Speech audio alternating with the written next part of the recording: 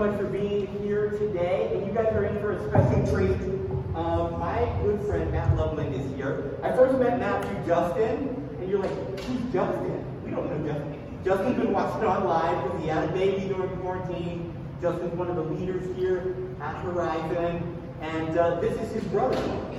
And so I first met Matt that way, and then we started hanging out, and we did some small groups together. We talked about leadership together for over a year, and I really come to love his heart and the way that he loves Jesus and how he, what he really believes about what the best the church can be in North America. And so I've had him in a few times in the past, and I was just telling him, like, we didn't have you as a guest very much this year, in fact at all, because we were in quarantine, and so I'm glad that we could get you back. You actually spoke last December, and so 1 year later, you're able to speak again. So thank you so much for being here, Matt. I'm going to pray for Matt, and then let's hear what God has to say to him. Lord Jesus, thank you so much for my friend Matt. Lord, thank you for the journey that you've taken him and his family on from the Midwest to Philly. Lord, thank you how you've used him in ministry. Lord, thank you how you've laid upon his heart these deep convictions about what it means to live and love like Jesus. Lord, I pray that you'll speak through him today, that your Holy Spirit will empower him, that we'll be moved not by his words or his eloquence, but by you meeting with us here. God, we're a people in the midst of a pandemic, in the midst of turmoil in our country and world, and we need you. We need you to show up and show your presence to us. And so, Lord Jesus, we invite you to come and meet with us today. Be near us, be with us, and encourage us. Lord, may we look to the new year with hope.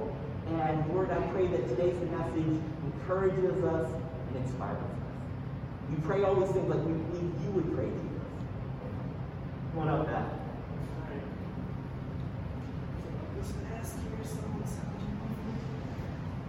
Thanks for having me. Like Alex said, it's been a year. I think almost, not quite to the day, but pretty close, I'm pretty sure. So anyways, thanks for having me. Like Alex said, my name is Matt. I'm originally from Missouri. If anybody knows where Missouri is, it's a long ways from here. But yeah, so I grew up in Missouri, lived there pretty much my whole life until the last few years. We moved to Philly a little over 2 years ago, and there's a big difference between the Midwest and the East Coast, specifically the Northeast. But it's a lot of fun. We love it here. Wife had a really good opportunity, so we could not pass it up. My family still lives in Missouri, and we don't get to see them, but thankfully we got some family close around here, and obviously, Alex and Darby have welcomed us into their family as well, so that's been really awesome. So, anyways, what brings me here today is Alex asked me, hey, you want to do a message for, do whatever you want, Advent, whatever. I was like, okay.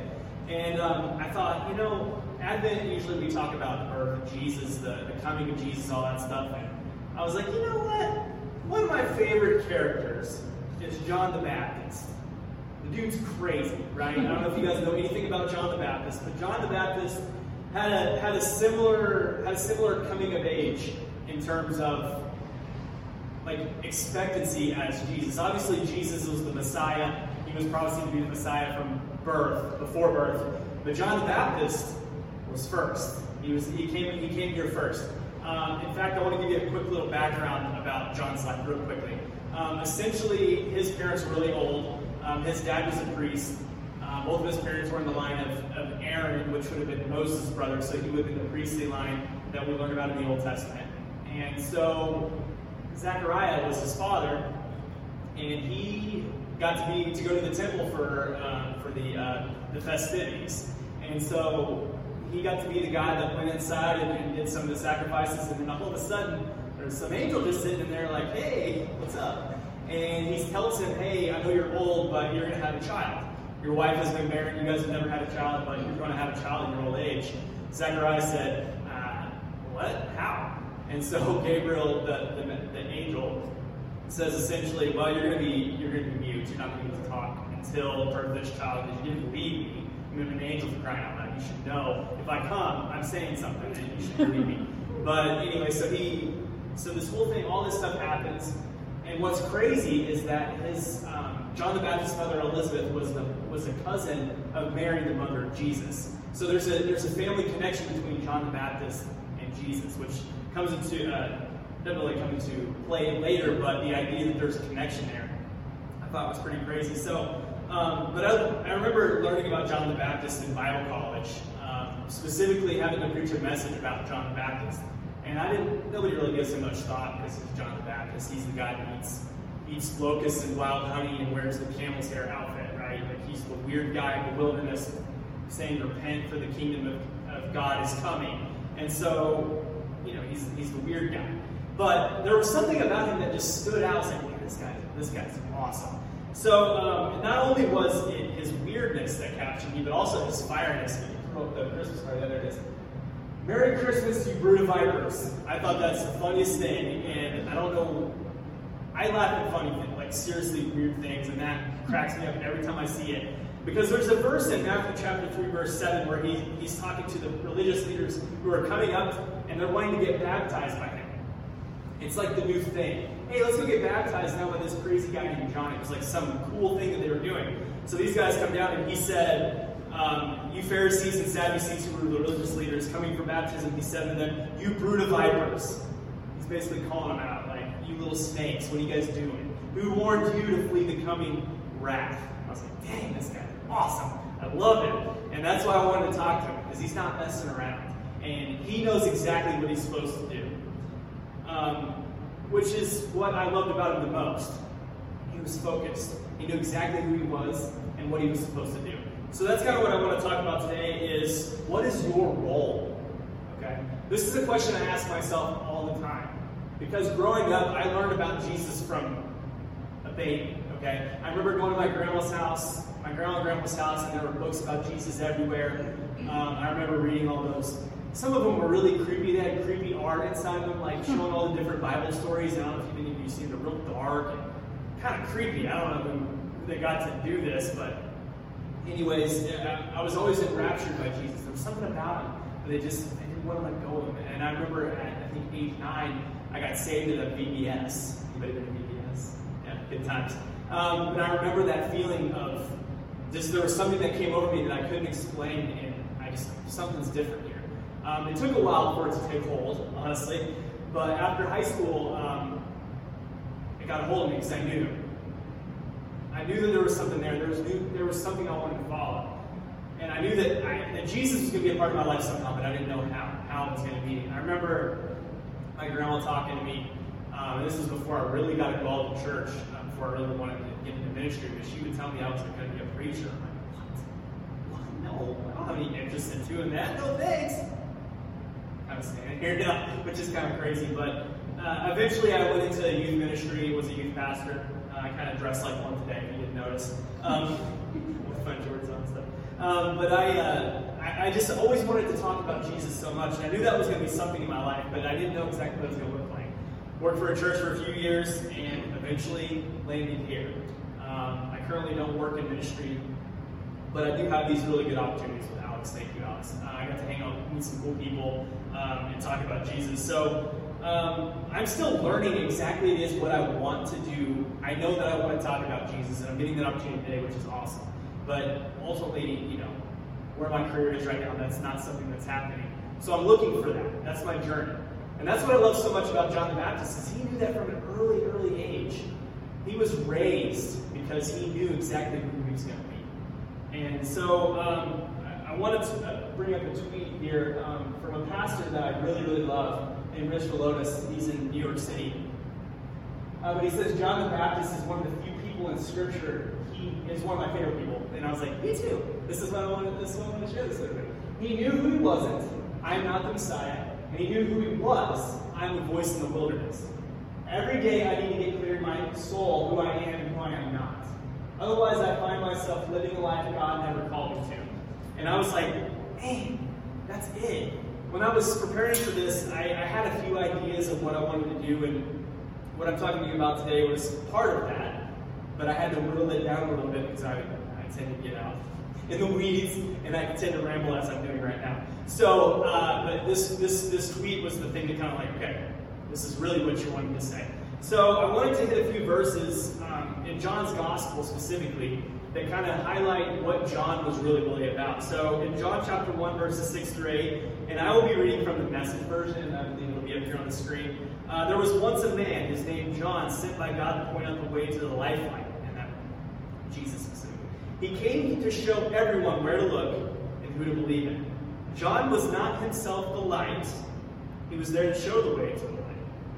I love that. That part of the verse specifically, that he knew he wasn't the light, but he was to point towards the light. The next verse is in John chapter 1, verses 19 through 27. When Jews from Jerusalem sent a group of priests and officials to ask John who he was completely honest. He didn't evade the question. He told the plain truth, I am not the Messiah.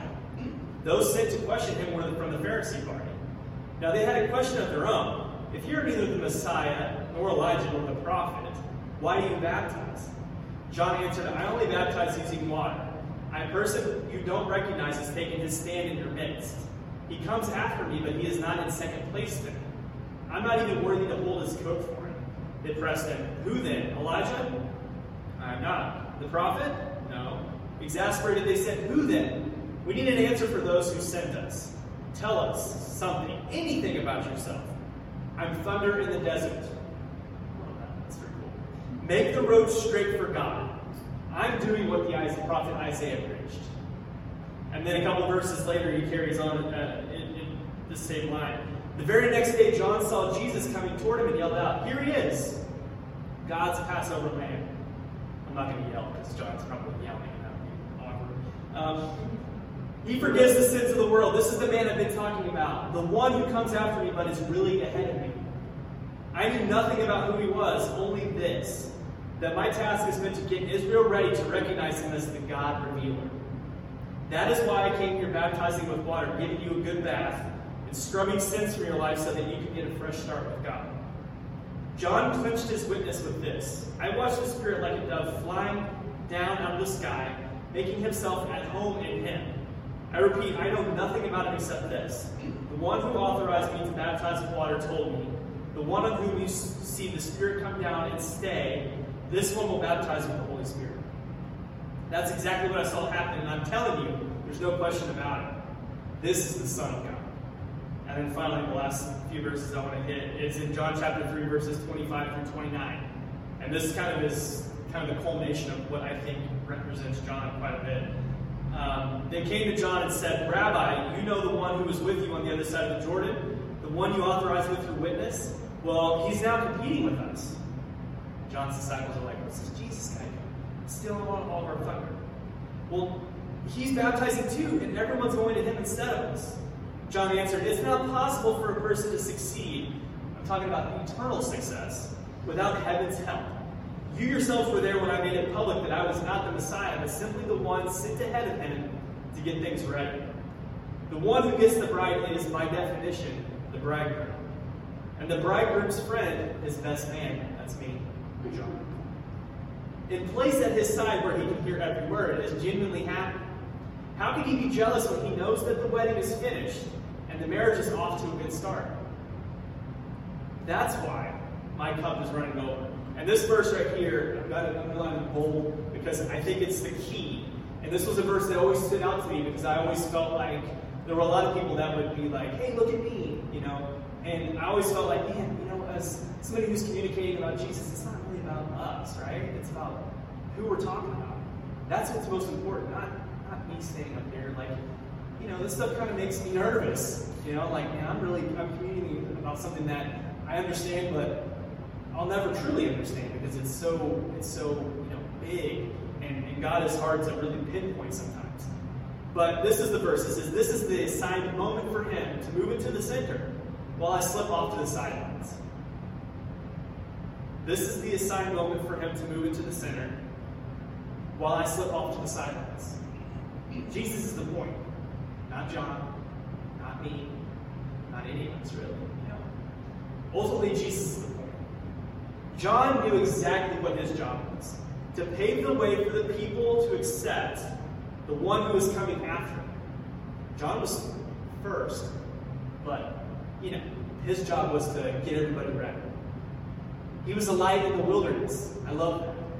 You know, like right now, I feel like I sometimes am in that wilderness. You know, like I don't really know what to do. I don't know where I'm at. I'm just trying to figure my way around, figure out what exactly I want to do, what God would ask me to do ultimately. That's kind of what I'm thinking here. But his light was always pointing towards the coming Christ. John was less focused on himself and more about, hey, my job is to point to this guy that's coming. He knew his role and he lived in it. And, you know, this is really cool that I get this opportunity to speak with, you know, you guys and all that. And, you know, this is not going to happen every week because ultimately my job is elsewhere. You know, I have an actual job that I do that is interesting and fun and pays the bills. But ultimately I know it's not my life's purpose, you know. And that's something I'm still trying to understand. But, you know, while I don't have the opportunity every week to talk about Jesus, which I love to do, it's one of my favorite things. And I think at the deepest level, I know that's what I want to do, but I don't know exactly what that looks like. But there is this thing called the internet. You guys heard of it? And in fact, if you use the internet, you can say whatever you want, right? As we know. It's crazy, right? You can say whatever you want with no consequences, sometimes. But there are things called podcasts. There are blogs. There are books. And I love all of these things. I listen to podcasts all the time. I read books, not as often as I should, but I like it when I do it because I'm lazy. But I don't know if you guys are familiar with the Enneagram, but I'm an Enneagram 9, which means I'm a peacemaker, which means I hate conflict. And sometimes whenever you have to speak out about Jesus specifically, there are so many competing ideas with Jesus, okay? Right? Like, there's even different perspectives about what it means to follow Jesus.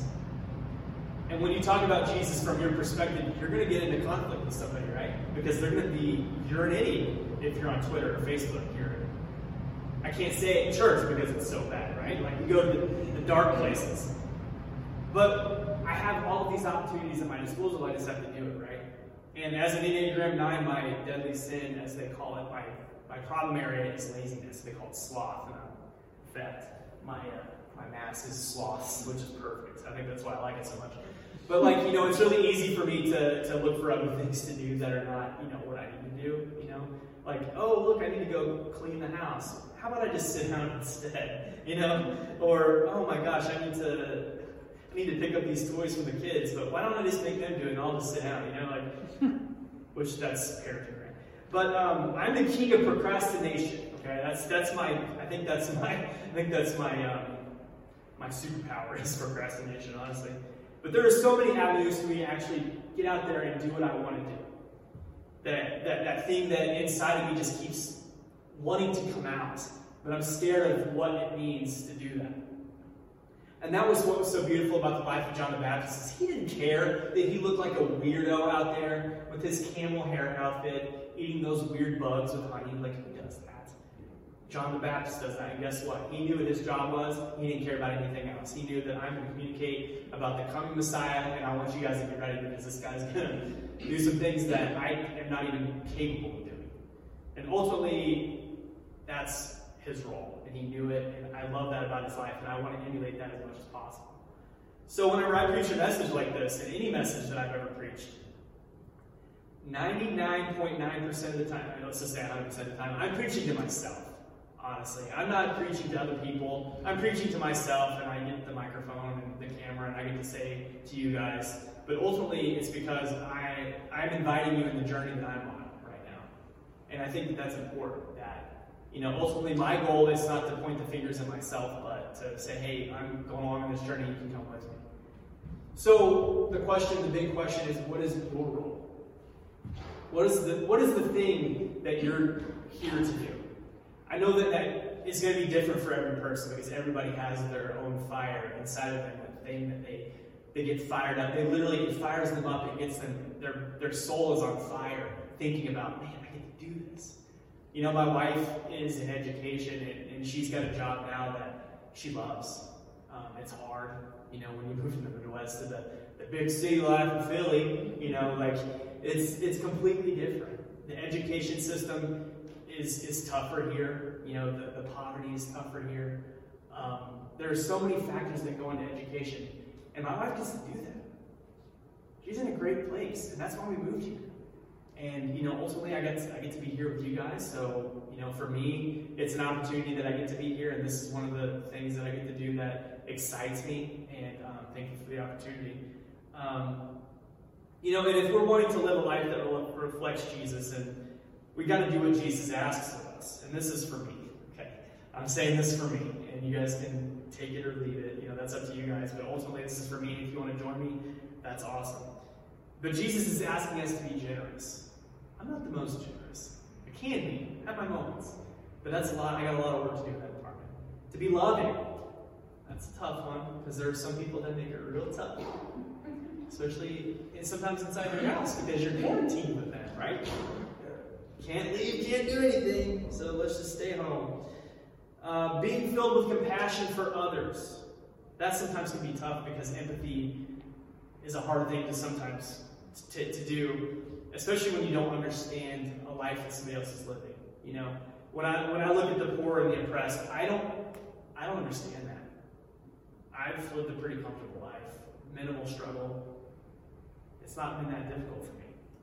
So for me to empathize and to have compassion for those that don't live the life, haven't had the life that I've had, I've got to somehow connect with them. How can I be of help, but also how can I understand where you're coming from?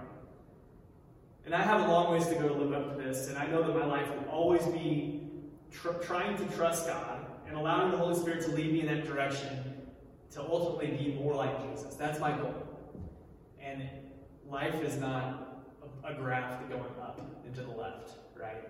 Most of the time it's like this, and it's this, and it's this, and it's all over the place. It's a zigzag most of the time.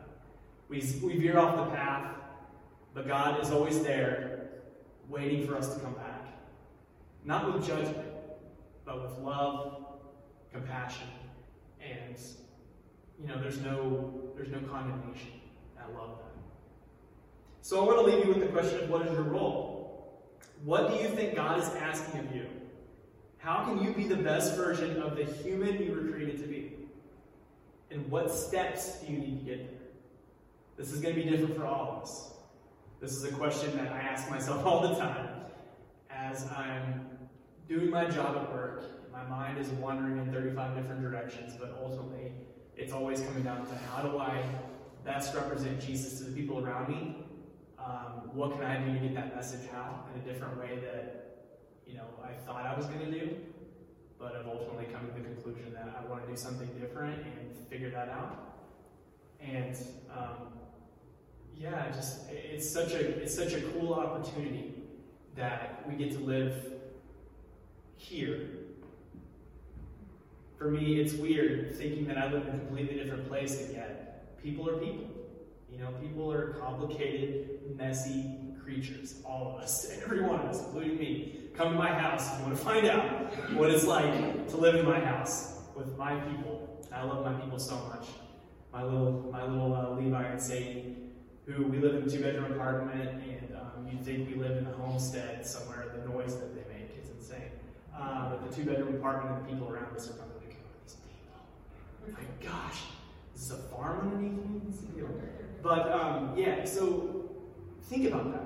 I know there are a lot of times that you need action steps, but I think in this moment, contemplation and thinking and pondering and asking God, what it is that gets me fired up. And sometimes some people already know. They know the thing that gets them going. And sometimes we just need the courage to step out and just do it. Like me. So I want to pray for you guys real fast. If the band wants to come back, I'll kind of close this off in prayer here, and then I think they're going to do a song for us. But thank you guys so much for inviting me, Alex, Darby. Thank you guys for having me. You guys for listening to me ramble. But I'm thankful for the opportunity. And John Matt's cool dude. He's my favorite. So, anyways, we'll pray real fast, and then I'll let the band do their thing. God, thank you so much for this idea, for this message that each of us has a role. Each of us has an opportunity to do something.